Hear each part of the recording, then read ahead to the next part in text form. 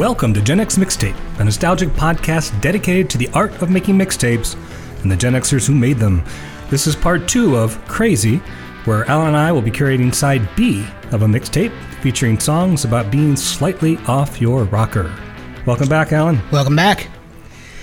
All right, yeah, side B. I'm hoping it proves as much fun as last week's episode. Yeah, if you haven't listened to side A, it's funny, sometimes side B is more popular than side A. I never quite get that. Yeah. We get more downloads on side B. Okay, yeah, this season it hasn't happened so much, but there have been times where side A gets no love and side B is like through the roof. I mean, that would be the first question I would ask as a listener is, if this is side B, where's side A? It's right there. You would think. Yeah, I don't know. Yeah, we talked about last week, if you haven't listened to side A, we are talking about Crazy. We're not making light of mental illness, which of course we know is an issue, a very important issue, and we're glad that the stigma is starting to wane and people are starting to get help for all sorts of depression and anxiety and bipolar and that those types of disorders. And I think in some way we're all affected by that, either ourselves or we know somebody close to us that is. And probably some of these songs have contributed to the stigma over the years. Like, I'm sure they probably have. Coming to Take Me Away, Aha, and those types of songs. But we're just going to have a little bit of fun here, not too serious, and finish up some songs that in a very broad and light sense talk about insanity and craziness and being, what was the Queen line? You're sewing with just one needle. Sewing with one needle, yeah. Yeah, and if you have not listened to side A, just to give you a quick summary of what we are not including. We're not including songs in a broad sense when we talk about being crazy in love. So you're not going to find, Patsy Cline. I need a lover who won't drive me crazy, Aerosmith. or crazy in love, or none of that. It's these are all songs about going mad, being mad, or dealing with those who are, I suppose. But again, not making light of it in any. Not making light of mental illness in any sense of the word. So, all right. I'm up. You're up. Side right. B. Side B. Well, I don't think we talked about Billy Joel in a while. We haven't had a song not in a while. No. So we're going to start with Billy Joel for my first pick, and that's Pressure from 1982 from the album The Nylon Curtain.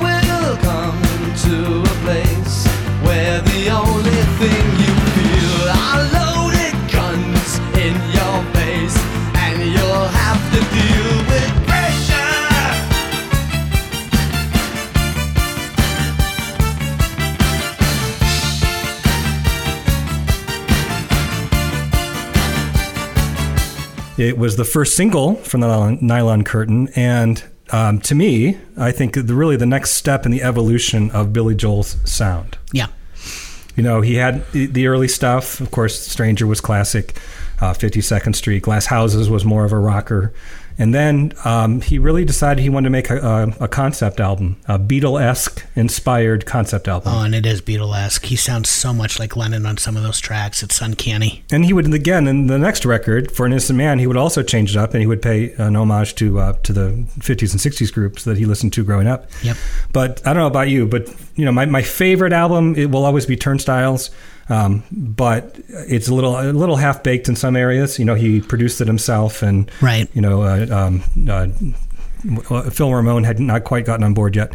But this, I think, is his greatest album. This is his best album. Oh, if we're talking artistry, yeah, The Nylon Curtain, I think, it stands above everything else. I mean, it's just I don't know what he does, and just the experimentation of his music. I mean, it really does stand alone. I mean, 52nd Street will always be my favorite. But no, I would agree. I really do think The Nylon Curtain was where he reached the greatest heights, as a... and Joel's not necessarily an experimental artist. No, he's not. In the direct sense of the way. Yeah, I mean, because you have Pressure, which to me sounds completely different than Allentown. It's a different theme. The Goodnight Saigon, of course. Where's the Orchestra? Well, but Side B, which very few people know unless they are a true Billy Joel fan, because none of the singles come from Side B. And those songs, Scandinavian Skies. Oh, yeah, Scandinavian Skies. I don't know, it blows me away. I can She's listen Right on to Time, it. Yep. Room of Our Own. It's a great album. It is. And then Where's the Orchestra, ties it all together with, the... And even Allentown repeats. Yeah, I was going to say you have the repeated melody of Allentown there at the end. Definitely his one concept album. Because I wouldn't say he has any other that would be considered. Innocent Man I would call a concept. Well... Yeah, I guess, in a broad way. In a broad sense. Yeah. I mean, it really is truly an homage to, Because even Keeping the Faith refers back to all the songs that he's, paying tribute to. And in the longest time, he says, I'm that voice you're hearing in the hall, which is a reference to Innocent Man. Yeah. So, it does play around with that a little bit. Yeah, it does. Well, this song, Pressure, can be taken in a number of ways. I've always heard it as an ode to the stresses that we face as a society. As society speeds up, as technology races ahead, and people just kind of break down dealing with what we need to get through the day. The more and more technology we create, it's supposed to create more free time for us. And in a lot of ways, it does. But I think when we have a lot of free time, we have a lot of time to think about our existential crises and who we are and what we haven't become. And so because of that, we deal with a lot more anxiety and a lot more depression and stuff that we just didn't have time to think about when, survival was the number one goal. And for Joel, it maybe wasn't that direct. For Joel, it was very personal, and that was the pressure to continue writing hits. Of course, he'd had, The Stranger, which was huge, 52nd Street, Glass Houses, and he was getting to the point where, and we talked about this, whereas you have someone like Springsteen and Buffett, they're very prolific, and they can just write, and they really have to decide, Springsteen will record 55 songs for an album and have to choose 10 or 12. Billy Joel, not so much. He writes great songs, but sometimes he's really scraping the barrel, especially when you get to some of the tracks on, side B at the end or some of the B-sides. He's always going to be one of my very favorite musicians, possibly the favorite musician, but he has a lot of filler. He just does. He does. And to the point where after River of Dreams, he quit writing music with lyrics. He did a couple of classical compositions, but he just ran out of ideas.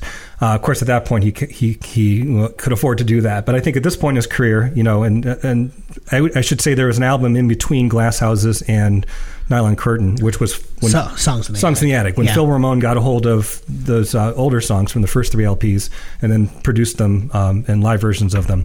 So I think he wanted to keep the train going. He wanted to keep it going, and he had a lot of pressure. In fact, he was speaking with somebody, and he said, I can't come up with any ideas. And someone says, just write about the pressure that you have writing these songs. And he goes, that's a great idea. Mm-hmm. But what I love about the song is it not only lyrically a little bit different than what he's written about in the past, but just musically, it's really, really different. Oh, yeah.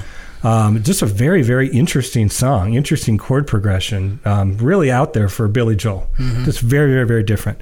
And I remember seeing the video. Oh, the videos, yeah.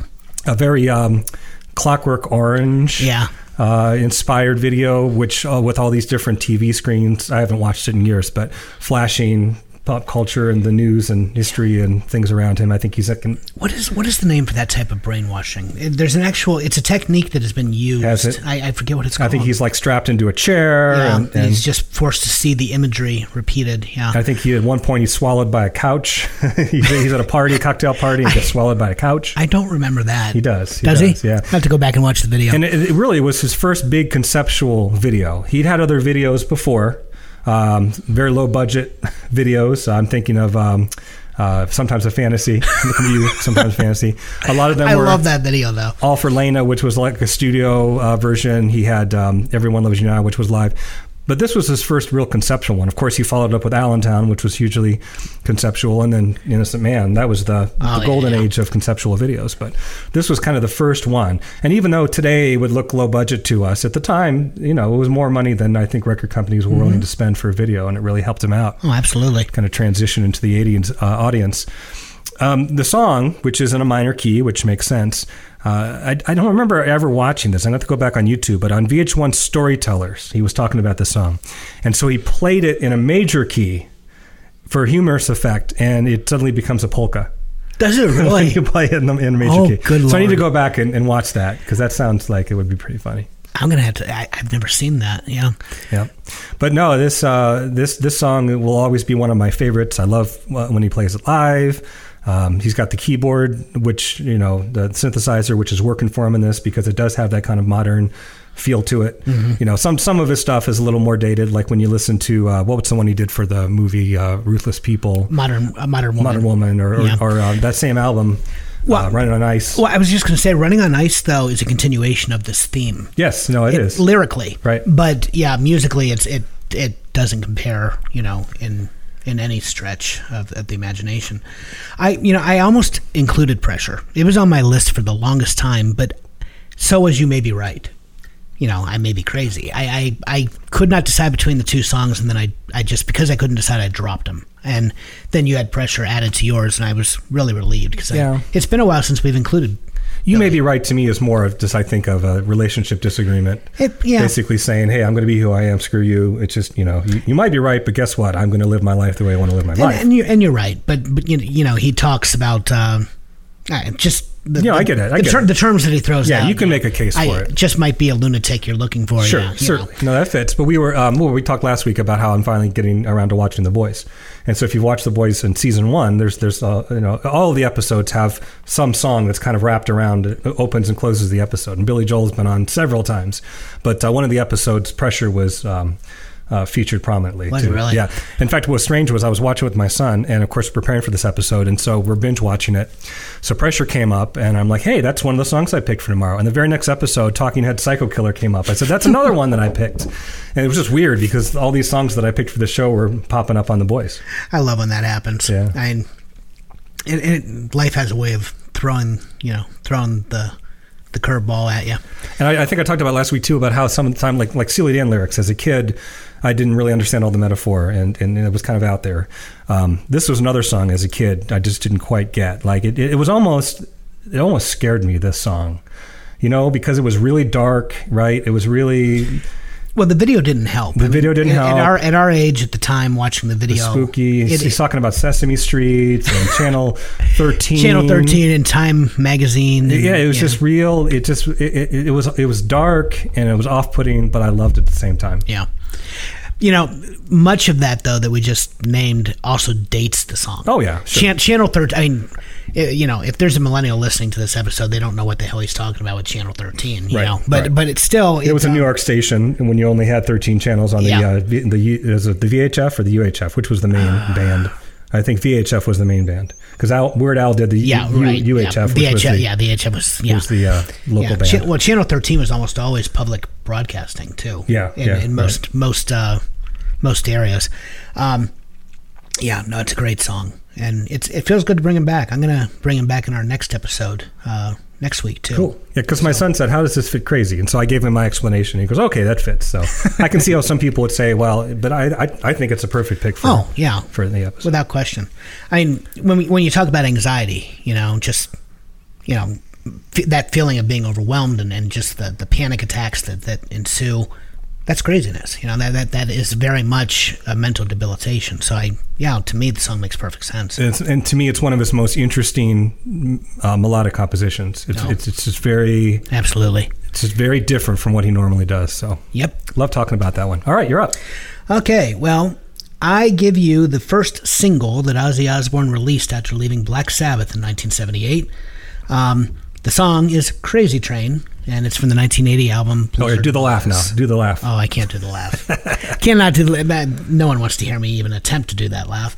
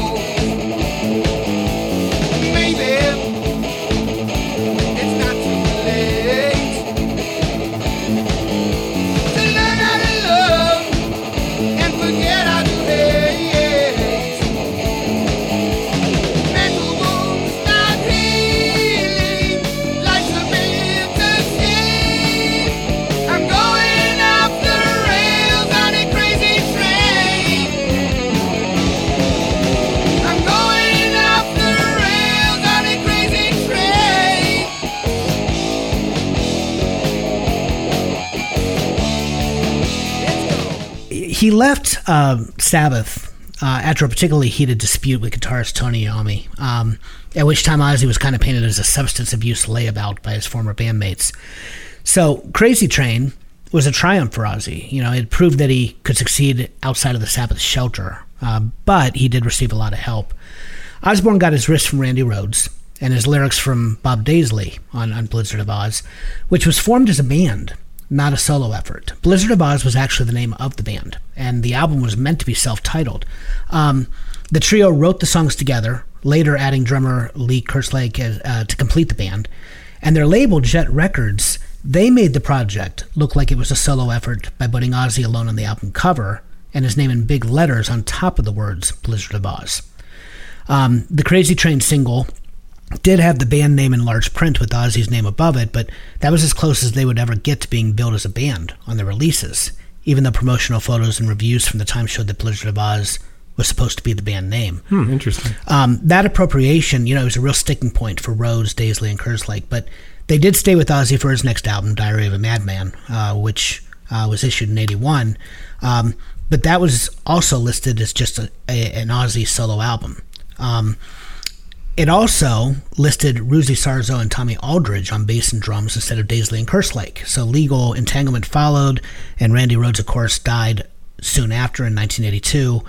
In the end, Osbourne's post-Sabbath output was disproportionately attributed to Ozzy, and Crazy Train is generally considered to be his first solo single. Crazy Train, it bubbled under on the Hot 100, never charted. It spent 1 week at 106. But its influence is far greater than its chart showing. I mean, it has become one of Ozzy's signature songs, and it really helped the Blizzard of Oz album sell over 1 million copies in the U.S. over the next 2 years. It's, to me, it's always been kind of humorous, though, because the song, it begins so badass. Randy Rhoads. Oh, it's one of the greatest intros. Without question. And then the song just kind of, the lyrics are not at all what you are expecting to come. Right. From that intro, when he's talking about we all need to learn to love one another. It's so, I don't know, it's so un-Ozzy-like, I suppose, in that context. Well, and the song now has become, I think every sports stadium now plays it at some point during a game. What batter when they step into the, up to the plate does not choose, the intro to Crazy Train as their, signature song. But, can we just acknowledge the brilliance of Randy Rhoads, though? Oh, of course. Oh, my God. Like most of the guitar solos he recorded with Ozzy, Rhoads on Crazy Train, he had to double all his guitar parts. That means that he had to play every note of this solo, which is, most people could never repeat this solo. I mean, what he did was so unconventional that, metal bands for years have been trying to emulate what happens at the beginning of the song.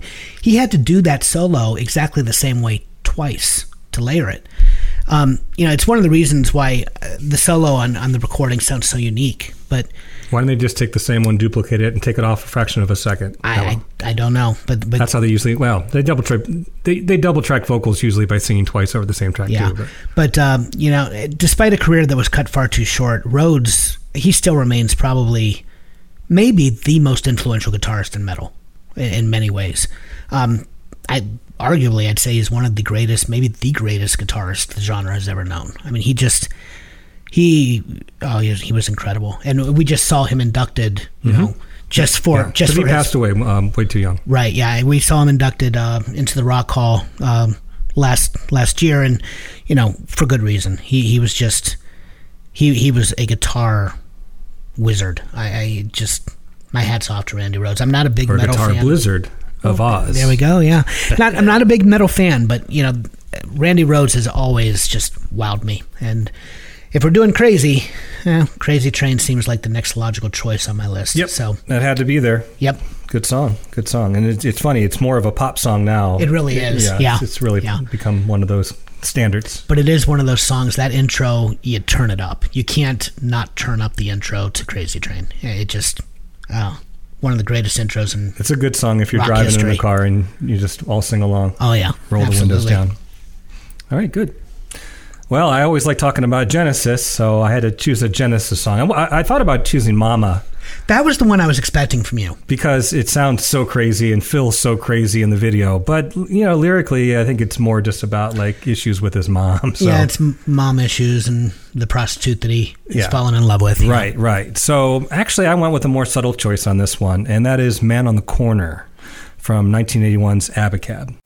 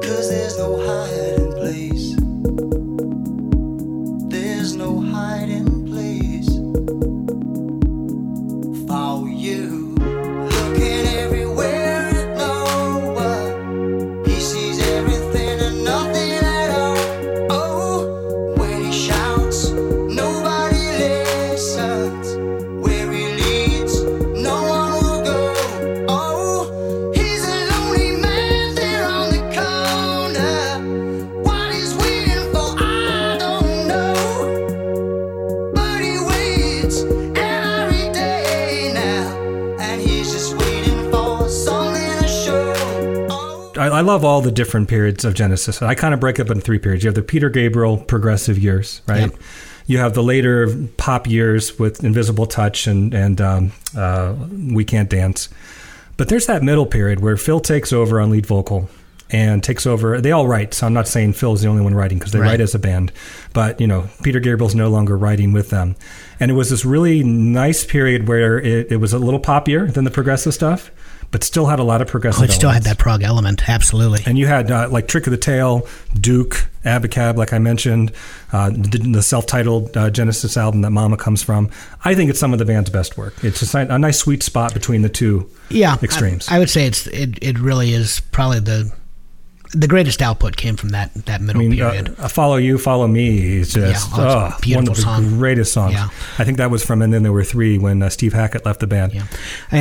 I believe Invisible Touch was their best-selling album. But certainly it was chart worthy. It was pure pop. And even songs like Tonight Tonight were progressive. Yeah, it was. But no, I agree with you. That middle period is.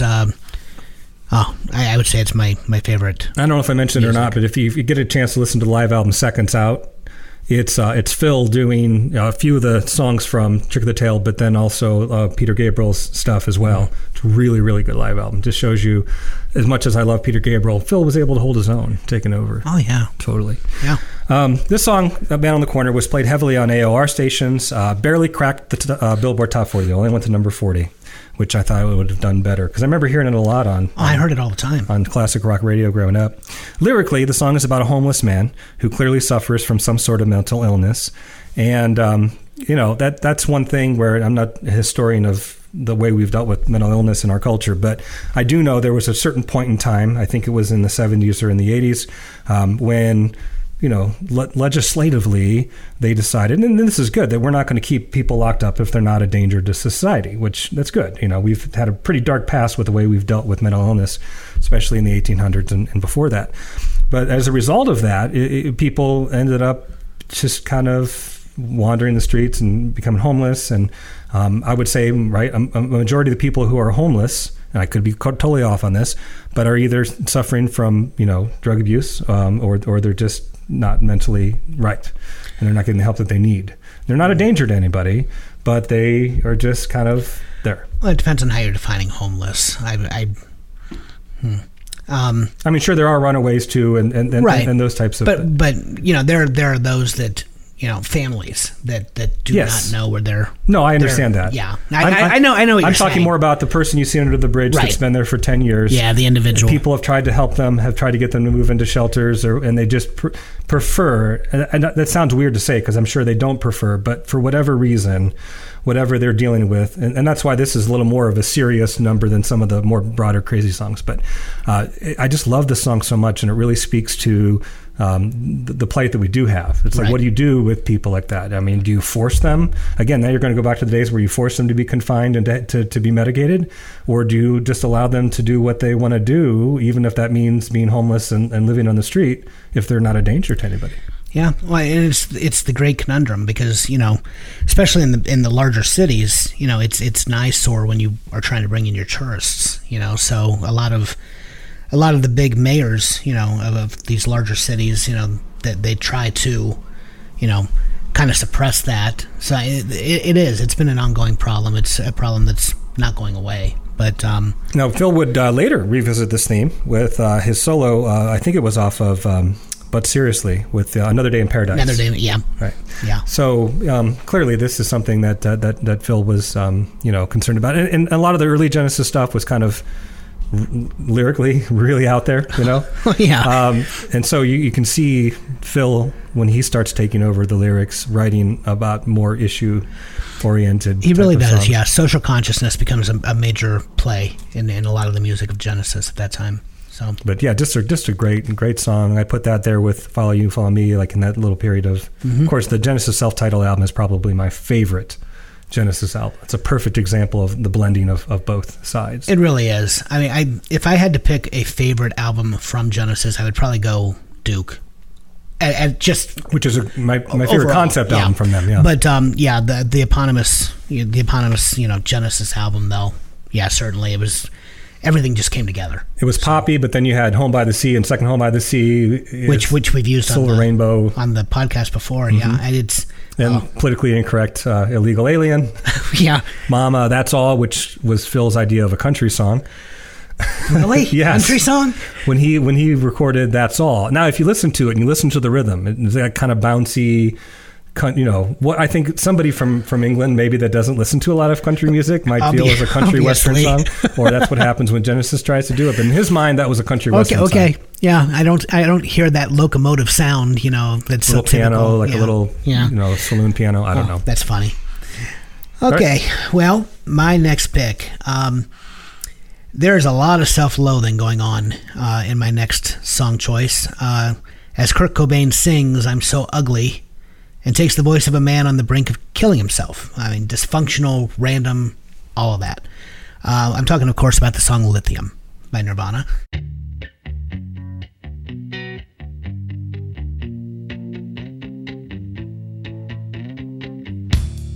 I'm so happy 'cause today found my friends are in my head. I'm so ugly, that's okay, 'cause so are you. Book on mirrors, Sunday morning is every day for all I care. And I'm not scared, light my candles in our days, 'cause I found God. Yeah!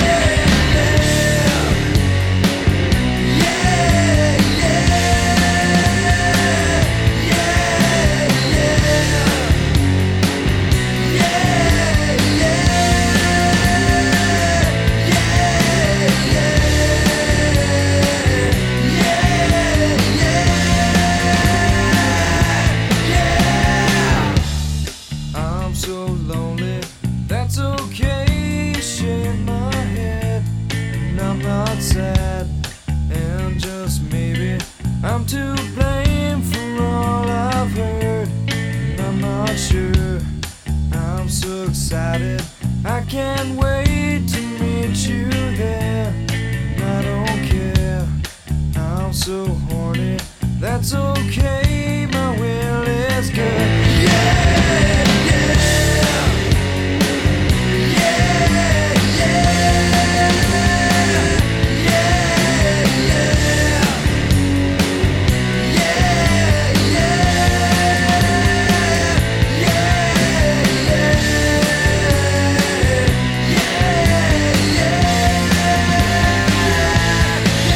Cobain made it clear that most of the time he was not singing about himself in his songs, but was pulling from what he saw in other people. This depressive theme crept into some of the songs on their In Utero album as well, which at one point was going to be called I Hate Myself and I Want to Die. That was actually going to be the name of In Utero. It's a little on the nose, don't you think? It really is, yeah. And I'm not making a joke on that point either. At live shows, Cobain would sometimes put this in perspective, and he would ask the audience, hey, everybody, why so glum? So, there was a group called Nirvana. I did not know this. That was around, I guess, from about 67 to 1972. Okay? And they had modest success in Europe. That band got back together, and they actually sued Cobain's Nirvana in the early 90s for taking their name. I had never heard about this. The suit was amiably resolved, and that other Nirvana then released a version of Lithium on their 1996 album Orange and Blue. I don't know if Spotify has this, but Weird. I'd be really, really curious to hear what other Nirvana does with Lithium. To me, I can't even wrap my head around that. Cobain spent a period of his life moving between the homes of various relatives and friends. And one of these friends came from a family of Reformed Christians. And in this song, Cobain compares living in that house to having bipolar depression. So, Cobain was, he found it hard to fit in. And he found a lot of hypocrisy everywhere that he looked. I mean, that was Nirvana's mantra much of the time. But Lithium, it's my favorite song on Nevermind. Cobain tapped into something, I think, in the culture that nobody had given a voice to before. It was just passionate ambivalence, I'm so ugly, but that's okay, because so are you. He captured that idea of having incredibly powerful feelings about not having feelings. And to me, that I don't know that anyone had ever gone there before, really. Nirvana, they performed this at the 1992 MTV Video Music Awards. It was quite an eventful evening for the band. They wanted to play Rape Me, but MTV wanted Smells Like Teen Spirit. So they compromised. Yeah, so they compromised. Cobain had to check out of rehab that night to attend the show, and he had made comments disparaging MTV in the past. And at rehearsals, a standoff ensued where MTV threatened to go nuclear, banning not just Nirvana, but other acts from their label if Cobain didn't fall in line. Lithium was the compromise, but Nirvana made the network sweat because they did play a few seconds of Rape Me before going into their agreed-upon song. Well, Jim Morrison. Very much, yeah. During the performance, MTV came real close to just censoring their performance, but Cobain went into Lithium soon enough that that did not happen. And then after a bit of network-sanctioned stage diving from the crowd, they smashed up their instruments with Novoselic, getting hit in the head by his bass. That was a fairly common event at Nirvana finales, I guess. Cobain also had beef with Axl Rose at the show. Kurt made sure to spit on Axl's keyboard after a backstage altercation. So, I gotta love Nirvana. Gotta love Cobain. Well, you know what? And this sounds weird to say, but what I've read, no one truly knows, I'm sure, the real Kurt. But from what I've read, it sounds like he'd be the kind of guy that you and I would just get along with. Oh yeah, yeah. For all the grunge stuff, I mean, he was a huge Beatles fan. He was a huge, like we were talking about double tracking vocals. He didn't want to double track his vocals, and Butch Vig, I believe, was the producer, said, well, Lennon double-tracked everything. And that convinced him, because he admired Lennon so much. I think he just, obviously he suffered from issues, and the drug addiction was what put him over the edge. But he was just a really authentic guy who enjoyed playing music, but wasn't looking for the fame and the stardom that came along with it. Yeah. It was his way of just kind of dealing with stuff. And you had the depression, you had the drug addiction. I mean, it was a tragedy. Yeah, Courtney Love, which didn't help things. No, it did not. It was a tragedy. It was years in the making. His suicide really did not come as a surprise to anybody, unfortunately. His daughter now is older than he was when he took his life. Really? Yeah. Do you remember where you were when you heard that he had died? No, I can't say that I do. I was with Doug at Uptown Were you really? Which at Bowling Green was kind of like a dance club. I don't know. We would go there once in a while. What the hell were you doing? Well, because he and I shared an affinity for Pet Shop Boys. Right, early 80s night. And that type of thing. Yeah. It was something like that. And I remember we were just like on the dance floor and looked up and the TVs all switched over to MTV and Kurt Loder was telling everybody that Kurt Cobain had shot himself. I don't think that I found out maybe until the next day. I don't know that I heard about it at the moment. It's weird. Our parents had the Kennedy. Everyone remembers where they were when Kennedy was shot. I remember where I was when Cobain took his life. Took his life. But yep, not quite the same thing. But no, I don't. I'm not trying to equate the two in a historical context. I'm saying for our generation. No, that's just giving you a hard time. What I remember. No, I totally get it. I don't have a memory of hearing it. I don't think that I did find out.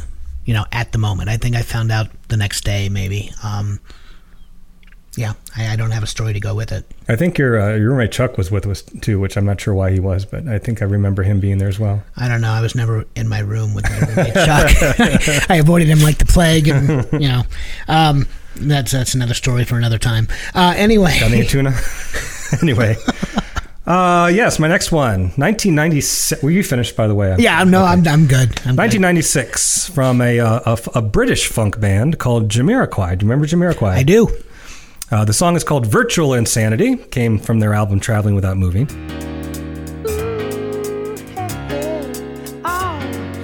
What we're living in. Let me tell ya. Yeah, it's a world that man can eat at all. When things are big that should be small.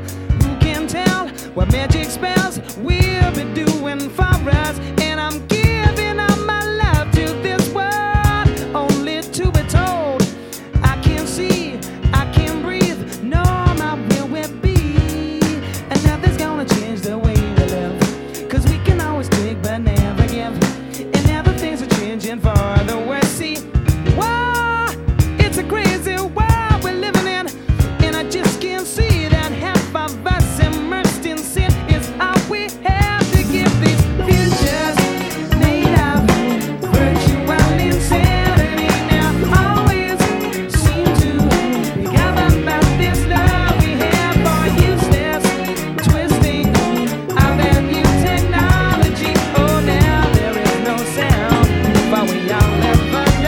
Most listeners, if you don't remember the song, will for sure, if you watched MTV in the 90s, remember this track or the video. Very innovative. Looked really high-tech, but was kind of cool how they came about it. The visual effect is that the lead singer, J.K., is kind of moving against gravity. Mm-hmm. Really, all they were doing, it was a stationary set, but somebody was moving the walls. And so it's kind of like when you're in the car and you start to back up and you're not sure if you're backing up or the car next to you. It's that effect. And so it looked like it was this really high-tech kind of crazy, like almost like they were in a plane in zero gravity, but they weren't. Yeah. But yeah, he's doing this dance, kind of going against gravity. He had this big oversized hat. So I'm sure you probably remembered if you don't remember the song. I remember the video. Oh, yeah. Lyrically, the song fits the theme in a little different way. Instead of addressing personal insanity, this discusses our insanity as a culture. So I'm going a little bit broader with this one, and maybe in a little way like Pressure and Billy Joel, because it's insanity as a culture as we race into the future without considering the consequences. So that might be environmentally. He talks about eugenics and genetics and just not stopping to think about how it's kind of like the line in Jurassic Park, right? We're concerned about if we can, not if we should. And technology changes so quickly that the ethics don't have time to catch up with it. Right. And so the kind of message of the song is that we are now off our rocker as a culture, because we're no longer taking time to vet the stuff that we do. So can't argue the point. The song won the Grammy for Best Pop Vocal Performance by a Group. And people who are not fans of Jamiroquai might be surprised to learn that the finale or the final scene in your favorite movie, Napoleon Dynamite, I say that sarcastically because he doesn't like Napoleon Dynamite, where Napoleon dances in front of his classmates, features Jamiroquai's dance track, Canned Heat. Mm-hmm. So last week we had Canned Wheat with, guess who? We have Canned Heat. And that was also a band, Canned Heat. Yeah. So, but that was a Jamiroquai record. So yeah, I just wanted to. It's a cool song. I love bringing up songs that people have forgotten about. I'll be honest. I mean, last week, what was the song that you said surprised you? It was a dark horse. I don't remember. It was one of my selections that you said. You maybe it was Vincent. I don't remember. This one to me was a dark horse. I did not expect to see this on your list. Really? Yeah. Okay. This one truly. I had forgotten about the song. Yeah. See, that's why I wanted to play it. Yeah. It's a great song. It had been. Oh my.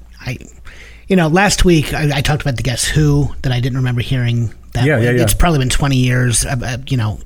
Go Insane by Lindsey Buckingham. Your list it really impressed me this week. It brought back a lot of memories of songs that I don't know that I ever would have thought about them. I like doing that. Had you not included them for this 2-part episode. And it was one of those where, to me, in 96, so we're out of college for a few years at this point, and I saw the big hat thing, and I was kind of turned off by it all. I'm like, what's this? But I watched it because the video was so visually interesting. Mm-hmm. And then, of course, this is what the purpose of the video is. It got me into the groove and the music. And I'm not saying I'm a Jamiroquai fan. I had like their greatest hits compilation, but dig this song. Yep. No, it's a great choice. All right. Well, my next pick.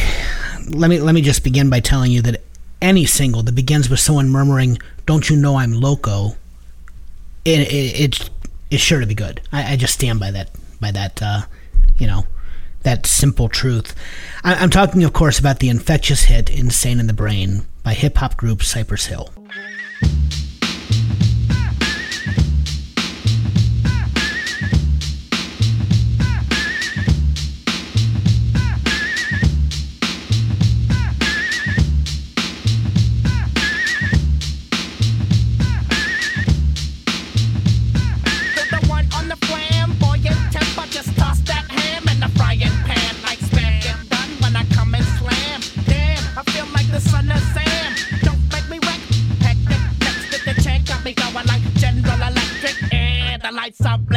I'm thinking it's all over when I go out drinking. Oh, making my mind slow. That's why I don't with the big 4-0, bro. I got to maintain, cause it like me is going insane. Insane in the membrane. Insane in the membrane.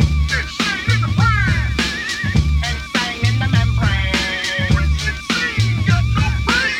Insane in the membrane. Now, you're not much of a hip-hop fan. No, but I'm friends with Scott. Oh, and yeah. He played that song our sophomore year incessantly. I have so many memories. I would be willing to bet that 1/3 of the memories I have of the Yellow House involve this song playing in the background. As a little context, our friend had he rented a little yellow house with several roommates. And, me being kind of a neat freak and OCD, I love the fact that my dorm room, especially living with Doug, was nice and tidy. But I could go literally right across the street to this basically animal house. It was. It really and have loads of fun, and then go back to my nice, clean dorm room. But yeah, it was right on the main street where people would walk downtown to go to the bars, and there were couches out on the front. A squirrel was living in one of the couches. Oh, yeah.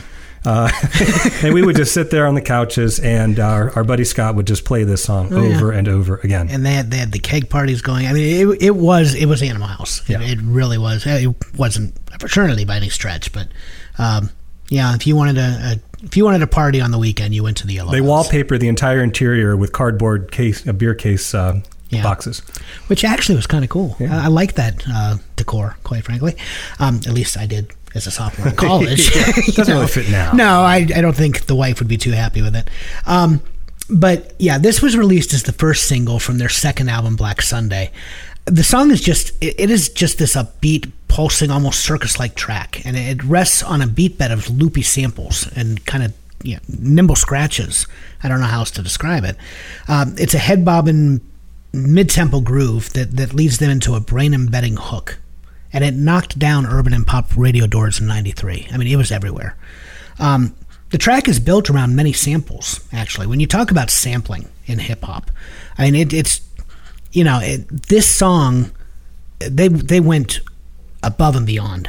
Just to give you some examples, a drum break from organist George Semper's cover version of Lee Dorsey's Get Out of My Life, Woman, There was a sample of James Brown's grunting from the opening of his song Say It Loud, I'm Black and I'm Proud. A sample of the line Insane in the Brain from Cypress Hill's own song, Hole in the Head. The opening keyboard from Sly and the Family Stone's Life, a sample of the line I Think I'm Going Crazy from the Youngbloods All Over the World. And, of course, you know, you also had that repeating sample in which DJ Muggs initially claimed was a pitched blues guitar, although shortly after he changed his story and claimed that it was actually a horn. Many sources claim that the alleged pitched blues guitar sample was actually a sample of a horse from Mel and Tim's Good Guys Only Win in the Movies. But during an interview with Sound on Sound, DJ Muggs refuted that. He said, "That's weird. Everybody thinks that it's a horse, but it's not. I've seen a bunch of times on these sample sites. That's a sound I made from a blues guitar pitched. At the time, I used to run some sounds through guitar amps. When I heard that horse thing, I was like, oh, that sounds like it. Honest to God, those sample sites get a lot wrong," he said. I thought it was a keyboard. Yeah. He said, "I never used that. I don't know where they gather their information. Sometimes they're spot on, but sometimes I'm like, yo, you guys are off." However, less than 2 months later in an interview with British newspaper The Guardian, Muggs then claimed the sound effect was made by a horn and not a guitar. This has since caused disbelief. A little too much of the green stuff. And that's where this story is going, yeah. It caused disbelief and that Muggs is telling the truth, and a lot of people really believe the sample may be the horse from Mel and Tim's Good Guys Only Win in the Movies. As Muggs has claimed himself that he has, quote, a foggy memory when it comes to the samples used on Insane in the Brain, due to the fact that at the time of the song's production, he said there was a hell of a lot of weed smoked. So, now, correct me if I'm wrong, but it sounds like, and I didn't look this up, this wasn't my music scene, but the beginning of this song, the rhythm track, whatever sample combination, sounds like the same from House of Pain, Jump Around. Same producer. So did they sample then? They did not. House of Pain. No, House of Pain sample. No, neither. It's not an actual sample of either song. Okay. But it's very, very close. And it's the same production team. They recorded with both House of Pain and Cypress Hill recorded. I saw the name when I was doing my research, right. But I didn't make note of it.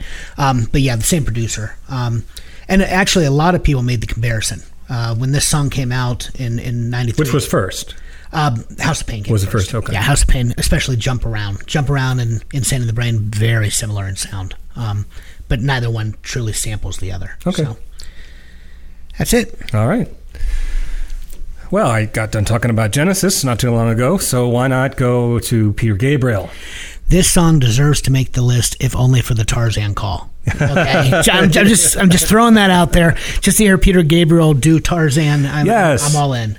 This is the song I Don't Remember from 1980 from Peter Gabriel. For whatever reason, his first three solo albums were just called Peter Gabriel. So this is, to denote it, it's called Peter Gabriel 3 Melt, because the cover image is Peter Gabriel's face melting off. Yeah. So from Melt, we'll call it Melt.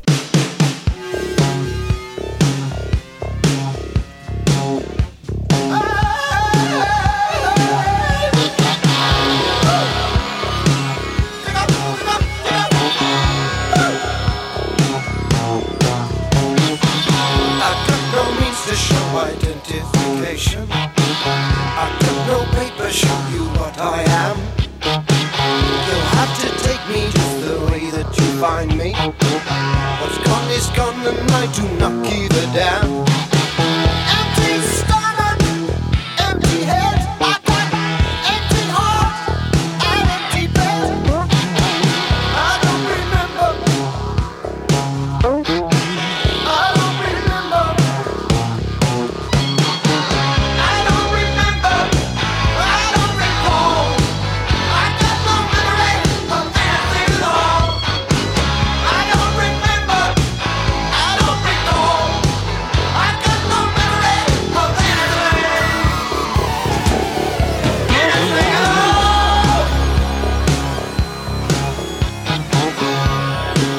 Talk about your creepy videos. Have you seen this video? Oh, yeah. Yep. I had a VHS copy of his greatest hits video collection that I had. I bought my first stereo VCR in high school and bought this because I think at the time all you got to admit, his innovative video, Sledgehammer, what was the other one? Big Time. Big Time. I mean, he's an artist. He really is, yeah. He really took to the video medium. But then I didn't know a lot of his earlier videos that he had done. Of course, he did some songs with Kate Bush, Don't Give Up, at least one. I think she also sang on another track with him. I'm only aware of Don't Give Up. Shock the Monkey, which was played quite a bit on MTV, and of course that was a bizarre video. And this one's no exception. So if you get a chance to go on YouTube and check out the video for I Don't Remember, you'll be creeped out. Was there ever a video for Salisbury Hill? No. Not that I know. Okay. It was not on the collection of videos. I was going to say, Red Rain was on there. Yeah, you're going over the videos. I'm thinking to myself, I don't think that I ever saw one for Salisbury. Or Biko. I don't think there's a video for Biko either. Okay, yeah. All right. This song, it's about someone who's lost their memory, so I don't remember, right? That makes sense. And this person's being asked a swath of questions that they don't remember the answer to. Gabriel was very, very interested in psychiatry and psychology, just as a hobby.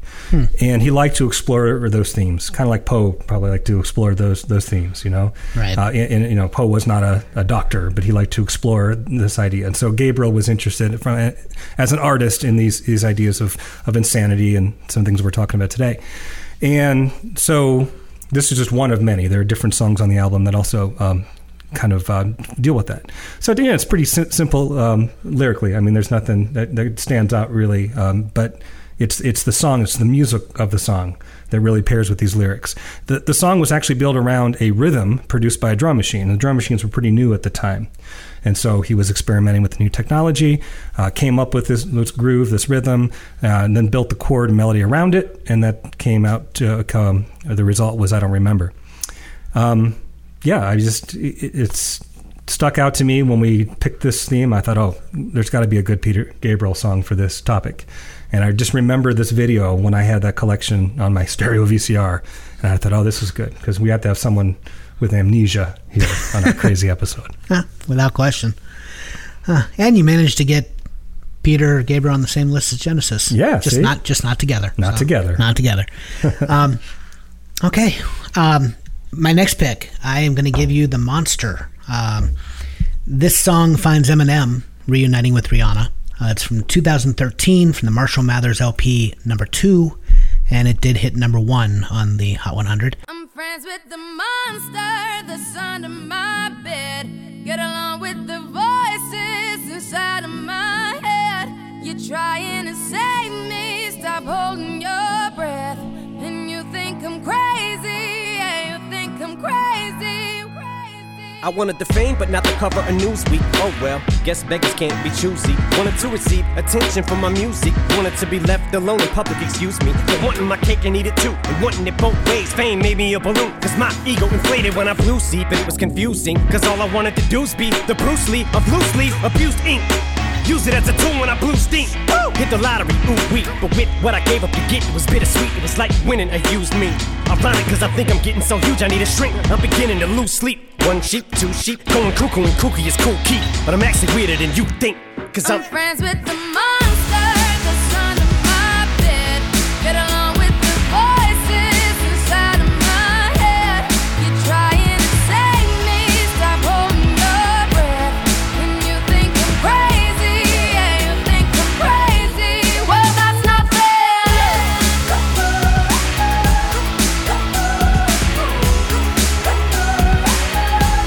Well, that's not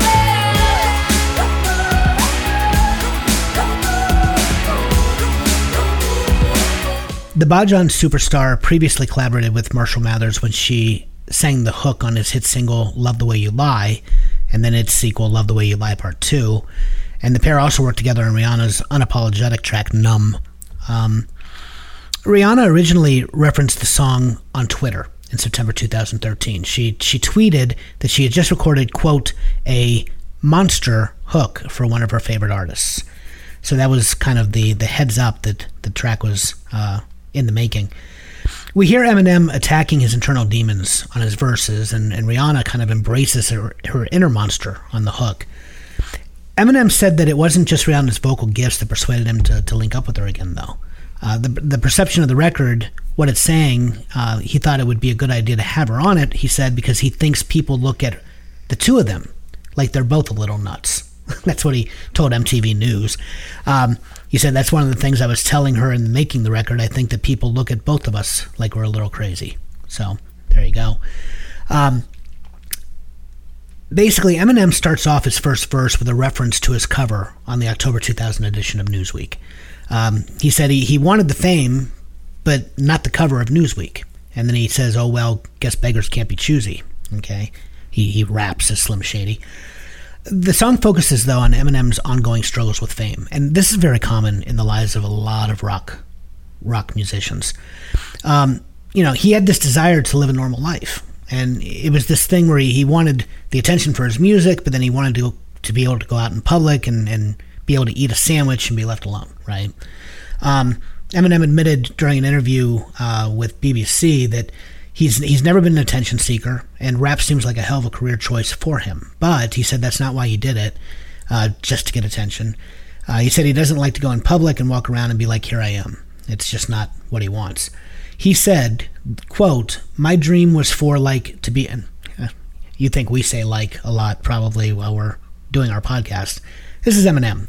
My dream was for like to be able like to hear rappers that I looked up to on the radio and be like, yo, what if Jay-Z, whoever, like, what if they like heard of me? What if they thought I was dope? He continued. That was where my mentality always was. So when it all went crazy, it was really hard like to wrap my head around. I had to quote it. I just like I like the likes, you know. But yeah, this is a common. There's so many songs that we could have pulled, just talking about, trying to live with fame, because I can't imagine becoming a celebrity, the paparazzi, and what that has to do to your mental state. I mean, you're never alone, and everybody wants you. The voyeurism is a constant.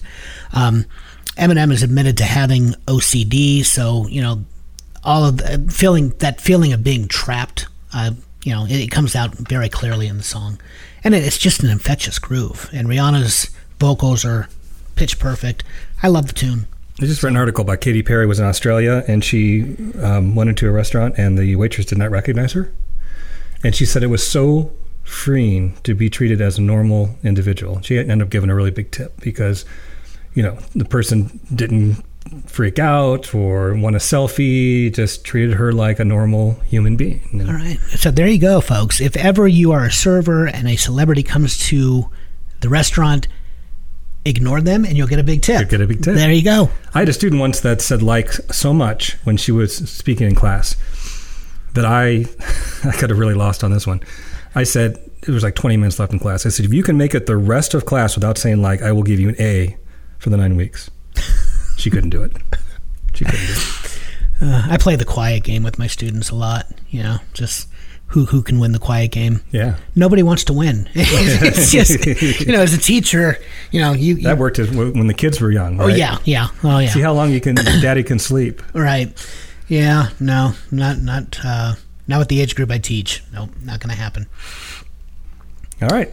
Well, my next one, I had a choice because there are at least two versions of this song. You told me when we were preparing for the episode that you would not have chosen this version. You would have chosen the other version. I would have, yeah. So you can tell me why that is after I talk about it. I'm talking about the song Toys in the Attic, which is a euphemism for being crazy. Of course, this was made famous by Aerosmith, and it's fine. It's a fine song. It's a good song. But R.E.M., being an alternative music fan that I am, R.E.M. played this song live in some of their earlier sets, and they just always enjoyed playing the song. And it's a lot harder than what R.E.M. would normally play. And what I love about it is it's so loose, it's so sloppy, and that's its charm. It really is.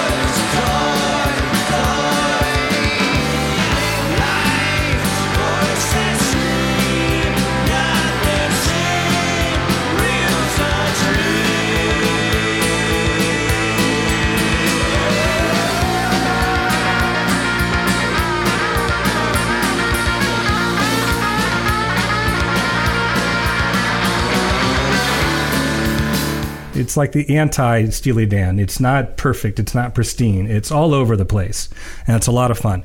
I first discovered it when REM released a collection of B-sides and outtakes known as Dead Letter Office. So if you're an REM fan, you're familiar with that. And it has just all sorts of different, odds and ends of things. And I just remember hearing that, think, oh man, this is just a great version of this song. So, I had to kind of decide back and forth which I was going to go with. And of course, I went with REM. They really, like I said, they really enjoyed playing this live. They ended up putting this as a B-side. They went to the studio and they recorded this as a B-side for their single For Fall on Me off of Life's Rich Pageant, which came out in 1986. There is also, incidentally, speaking of Dead Letter Office, there's a song, actually it's the first song on the record, called Crazy, which I could have used also. In fact, it's one of my favorite REM songs. It's just not it's not necessarily about, I'm not even sure what it's about. I couldn't make the case that it was actually about mental illness. I feel like that's true of many REM songs. So. If you can get past even figuring out what Michael Stipe is saying, because he doesn't really enunciate very well. I still have no idea what the hell Losing My Religion is supposed to be. Well, I mean, that's a euphemism for losing your temper. And it's like a southern, and because I've heard so many different interpretations of that song. Well, it's weird you said that. I just got back from vacation with my wife, and she was talking about something, and she said, "Yeah, man, he really lost his religion over that." And I said, "Really? Yeah." She used it. And I said, "Oh, wow. Interesting. You used that correctly." And she goes, "What do you mean?" I said, "Well, not too long ago, or whatever, I read something where Michael Stipe said." Losing my religion had nothing to do with religion. It's a southern expression for losing your temper. Huh. And she looked at me like I was crazy. Yeah, everybody knows that. And I said, I don't think everybody knows that. I didn't know that, no. So if you're listening in the South, you're probably like, yeah. But those of us up north don't necessarily use that expression. Okay, so that is the defined. Yes. Okay, because all the religious symbolism and imagery in the video does not align with that theory. It was banned in a lot of countries for homoerotic themes. Sorry. No. That was a wild detour. I just wanted to use this version. Now tell me why you would have preferred Aerosmith's. Well, you first of all, you gave what you find charming, I find irritating. The song, and I like REM. I don't love REM. I mean, I'm not the fan you are, but I like REM. But the song is just so sloppy. Yeah. It is just, in the hands of Steven Tyler and Joe Perry, Toys in the Attic, it is one of their quintessential, it's one of their very best rocking tunes, And I don't want Steely Dan either. I mean, rock should not be Steely Dan. Steely Dan is so damn polished. I wouldn't make that comparison. But, Aerosmith, it is just a hard rocker, and it just, I don't know, it's almost freeing to hear it played, with the guitar riff and just Steven Tyler with his howling vocals. When you get to REM, especially the way Michael Stipe enunciates so much of his lyrics. Or doesn't. Yeah. And that's my point. To me, at times it's even difficult for me to recognize that it's the same song because it's so loose. I don't find it charming. I just find it makes me want to hear the original version. Then you can go to the mentioned song list because I'm sure it'll be on there. And I don't begrudge you choosing REM by any stretch. I like REM, but yeah, this one I would have went Aerosmith. It's too loose. Well, you can let us know what you think, listeners. Just give us a buzz on social media and tell us who you think is the right choice, or what is the right choice. Yeah. No one says there is a right choice. No, I know there isn't. Yeah, no right choice. No wrong choice. All right. My next one. This was going to make the list. I very nearly went with the very beautiful cover version by Daniela Andrade. I don't know if you're familiar with her, if you've heard her cover. It actually hit the top 40. It hit number 40 because it was used at the closing credits of one of the episodes from last season of The Umbrella Academy. Oh, okay. That was actually how I discovered Daniela Andrade, and I love it's just her stripped down, very simple with the acoustic guitar. I'm definitely putting it on the mentioned songs list. I had her in my list for the longest time, and then I second guessed myself and said no, I got to go with the original. The song is Crazy, and it's by Gnarls Barkley.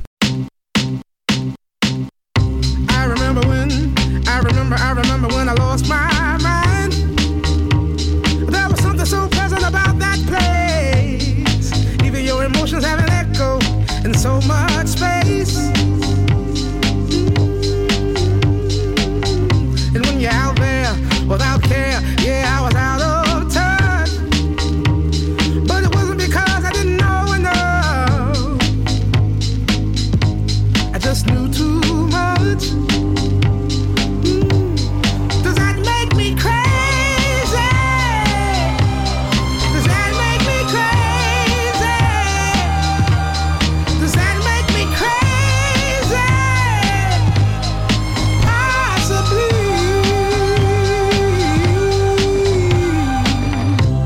And I hope that you are having the time of your life. But think twice. That's my only advice. Come on now, who do you think you are? Bless your soul. You really think you're in control? Well, I think you're crazy. I think you're crazy. I think you're crazy. Just like me. This song was everywhere. Oh yeah, it's huge. It did peak at number 2, and it's from the album St. Elsewhere.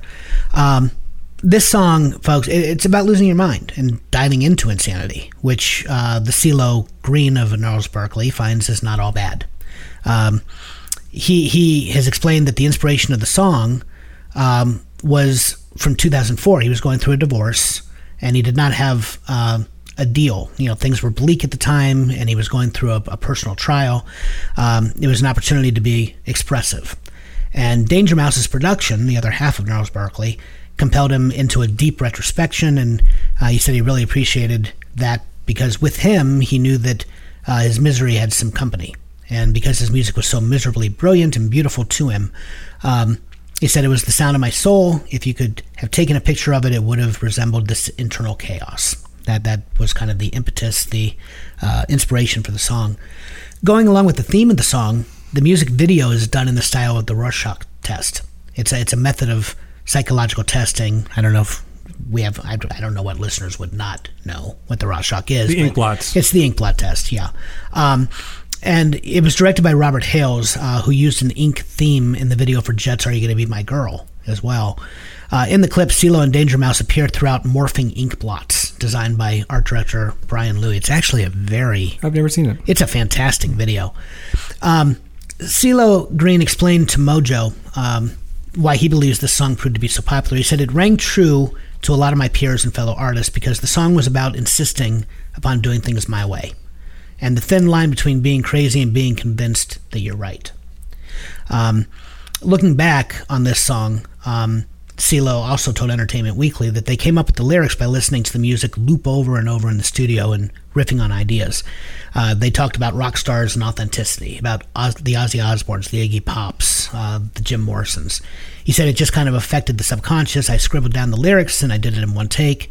I didn't think much of it at the time. This song, for as huge as it was in the US, it was bigger in the UK. It was number 1 for...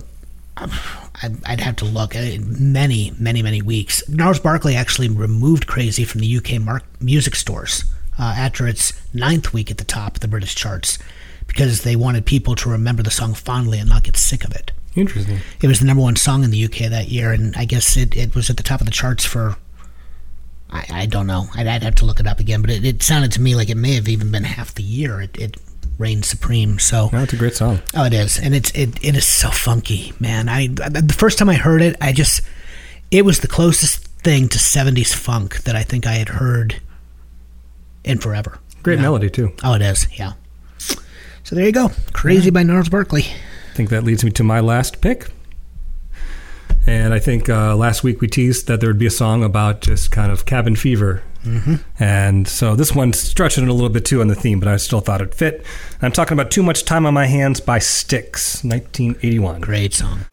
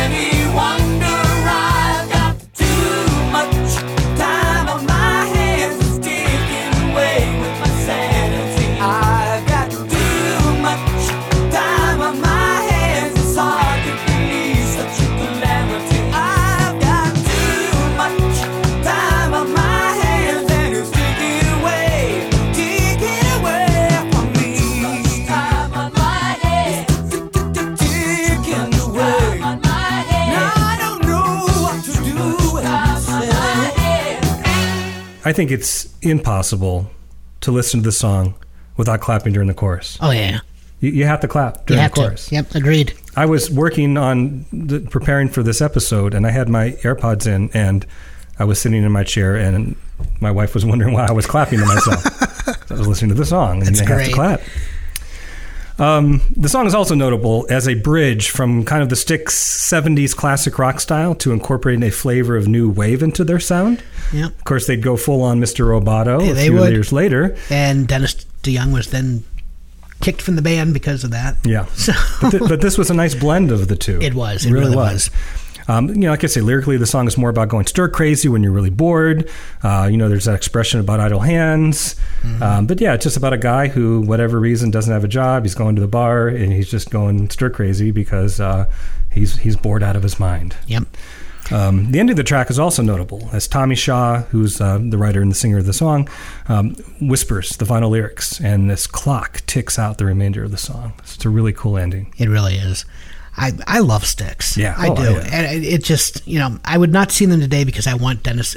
Same reason I won't see Journey. No Steve Perry. I've seen Styx twice. Yep. Without Dennis DeYoung, and I've seen Journey 3 times without. I just can't. If Dennis DeYoung is not on vocals, I don't want to see Styx. I love he and Shaw together. I know there was contention between the two of them, but the music they made, even Mr. Roboto, because I was at that age where Mr. Roboto was, to me it was just it was fantastic. Oh yeah. I was at that age, right?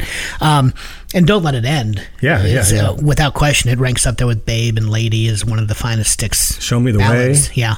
But no, I just love that combination of the two of them. And now you have your choice. You can see Dennis DeYoung solo, or you can see, Styx with Tommy Shaw. Styx with Tommy Shaw. And to me, neither one is quite the same thing. So, but man, I would love to see them if they ever actually did reunite. I would be first in line to buy tickets. And I think they're going to appear on our next episode, too. I think so. A little teaser there. Yeah. A song that I picked, but then you picked, so I took it off my list. Quite possibly. Okay, so here is my last pick, and man. Another one you stole from me. I didn't steal it. I didn't steal it from me. I saw your list first, so I didn't put it on my list because you did. But this would have been my first pick. This was the first one that I named. It was obviously not the first song I presented, but yeah. It was number one. This is one of my favorite tunes by Elton John. Bernie Taupin was never in the room with Elton when he wrote music to Taupin's lyrics. Something that Elton John confirmed, in the Cameron Crowe documentary about the making of he and Leon Russell's album, The Union. Did you ever see that documentary? No, I haven't. Oh, it's phenomenal, Dave. So, try thinking strictly as a music composer and imagine being handed a sheet of paper with Taupin's lyrics to Madman Across the Water, which became the title track of course, Elton's 1971 album. I can see very well. There's a boat on the reef with a broken back, and I can see it very well.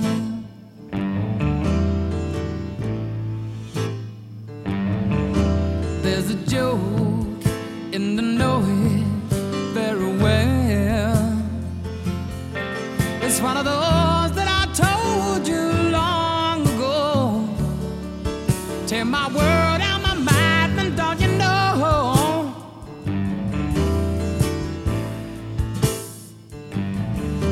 Once a fool had a good part in the play.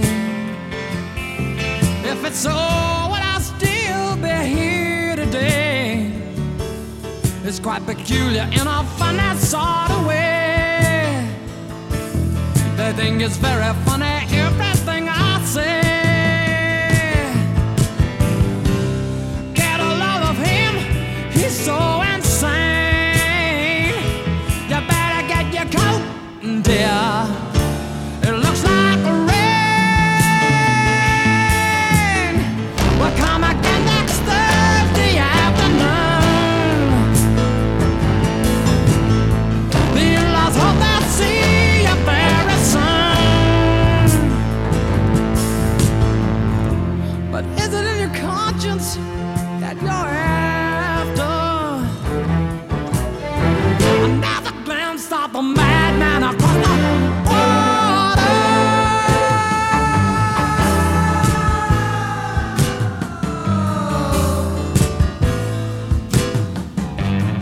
I don't even know how Elton John. I don't know how he finds the melody to any of Toppin's lyrics, but this one especially, it just seems like I don't know how he did it. Yeah, I just it's unfathomable to me. Well, he hit it out of the park because it's such a moody, creepy. Oh, it is. Yeah. In fact, I think at one point we were going to do an episode on like haunting songs. Yeah. Maybe we already did. Did we already do one? No, for Halloween last year we did the scary. Because like for the benefit of Mr. Kite is one that creeps me out. Yeah, Madman Across the Water that, yeah. is another one that really creeps me out. Yeah, you used Benefit of Mr. Kite for the Halloween episodes last season. But Madman Across the Water. I mean, first of all, it's the story of a man presumably in a mental institution on the shores of a body of water. The man may or may not really belong there. When the patient says, "Take my word, I'm a madman, don't you know?" He's either confirming his insanity or he's making a tongue-in-cheek statement. It's ambiguous. You really don't know. He feels on display when he asks, "But is it in your conscience that you're after another glimpse of the madman across the water?" I love that. Another glimpse of the madman across the water. That scared the hell out of me as a kid. Oh, it's creepy as hell. And then my favorite line in the track is "The nightmare black or the windows painted." Yeah. That line, it still gets me every time. It's just, there's nothing, I don't know that there's a line in Bernie Taupin's career as a lyricist that ever compares to that image in my mind. And you're talking about a man who's seen hundreds of his lyrics put to music by John and his work recorded by Alice Cooper, Willie Nelson, Bruce Hornsby. Bruce Hornsby actually has a very jazzy version of this song. Really? Yeah. Oh, that's weird. Yeah, it's a jazzier cut. There's a far rockier version of this song that featured the late David Bowie guitarist Mick Ronson. It can be heard on the album Elton John Early Masters, and it also is now included on a bonus CD, the reissue of Tumbleweed Connection. I'll have to listen to that. Yeah, that one, I definitely want to put that on the mentioned songs list if we can. And countless pundits, professional and otherwise, have tried to analyze the lyrics of the song, trying to figure out who the madman is, because everybody thinks that everything has to be symbolic in some way. And people have assumed that it's everyone from Nixon to Hitler, In the end, he may be nobody in particular, he may be nobody at all. Toppin, of course, is only one that knows for sure, but he wrote the lyrics to this song when he was barely out of his teens. Lyrics like this is what helped make Toppin a legend among lyricists. I mean, his partnership with Elton John is one for the ages. Tiny Dancer, Levon, I mean, they may be the most popular songs on Madman Across the Water, but Elton says he feels the most connected to the title track. And predictably, it wasn't chart-worthy. But this, it's just dark, it's dramatic. It's unlike many others in the Elton John collection. And I think that's because it relies more on texture and effect than musical composition. Musically, it's built more on acoustic guitar than it is on piano, with the orchestral strings again being well asserted. And the song, I mean, it nearly fades out in the middle, but then it slowly comes back for one final verse when the lyrics speak of paranoia and self-destruction. I mean, this song is just, it may be one of the greatest that ever recorded. There's a live version on the Australia concert with the symphony as well. Yeah. And Madman Across the Water, this was the fourth studio album by Elton John and his sixth overall album, released within a span of just 29 months. Yeah, he was crazy. I mean, you want to talk about prolific music. Elton John, in those first 2 years, my God, did he... Because after that was Don't Shoot Me and then Goodbye Yellow Brick Road, which was a double album. Right. When the hell did the man sleep? Well, I'm being honest. He obviously had some substances that helped him cope, unfortunately. Yeah, without question. But... yeah, no, Madman, it's just... No, I think I heard the song first when I was probably like 7 or 8 years old, and I just had this vision of looking across an island, like maybe a half a mile out into sea, and you see a tree line of trees, and then this dark figure would come out of the tree line. And in my mind, it was like Lon Chaney's Phantom of the Opera, or and would come out and just stand and stare back at me from the tree line, and then go right back into the woods. That's the stuff of nightmares for a kid. I know. Wow. Yeah, I this was the first song that I listed. It even beat out They're Coming to Take Me Away, haha. I knew from the beginning Madman had to make the list. So, but I also thought I should save him for last. So, yeah, great song. Yep. Great song. I wish you would have played it when we saw him. Yeah, I would have loved to have heard it live. Yep. But All right, well, that's all of our songs for our crazy episode, which means now we need to sequence them in some sort of mixtape order that makes sense musically or lyrically or both. Yes, sir. So we will be right back.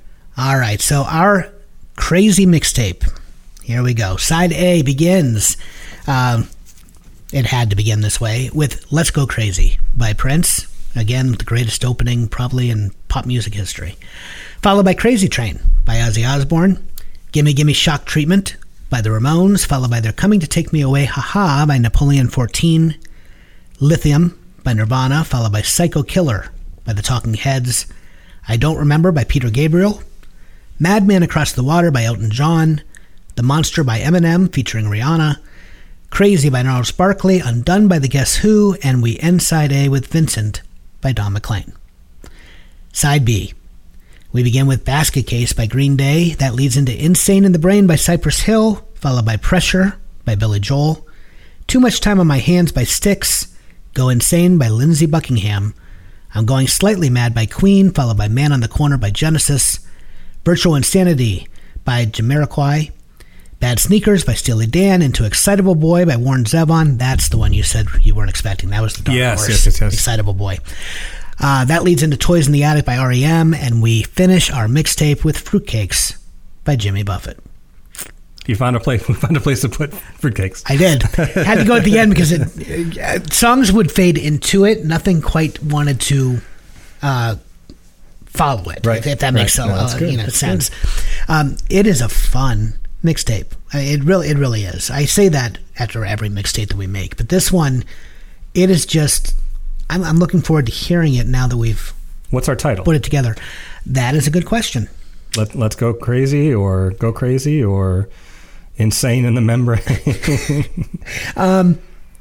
Why don't we pay tribute to Freddie? Why don't we go I'm Going Slightly Mad? All right, let's do it. That good with you? That's perfect. All right. I mean, they come up with enough euphemisms for the act itself, so why not just throw it in as the title? Okay, so that's our crazy mixtape. Yep, and we will next week have an encore episode. We started introducing a few episodes from season 1 just to kind of get them back out there for those people that maybe are newer to our listening audience. And then after that, Alan, what are we going to? After that, we have a special guest, our buddy Zabe, who he is the host of the Who Will Save Generation X game show podcast. Yes, he is actually going to be a third host. We've never had a third host. We've never had a guest spot. And Dave and I will each choose only 8 tracks, and Zabe will pick the other 8.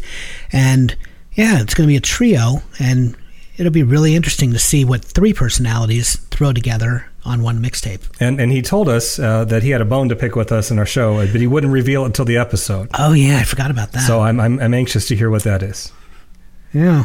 For those that may not know, I'm not sure when it's going to air. I'm not sure when he's going to have it ready. But Dave and I actually, did we ever tell them? We actually competed against one another on Zabe's.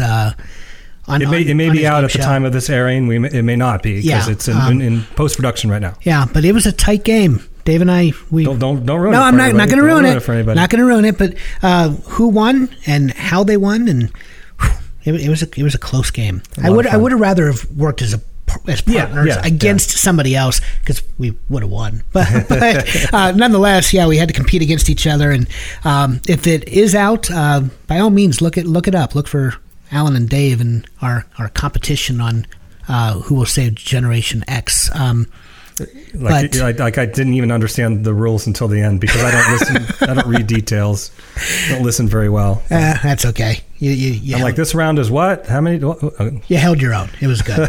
But we were featured on Zabe's podcast. We then reciprocated. We can't wait to have him with us next time out. And the theme for that podcast will be friendship. It will be a friendly mixtape. So hope you'll tune in and give us a listen. And with that, just a quick shout out again to our sponsor, Jay Callahan Painting. You can find her on Facebook. She serves the greater Cleveland area.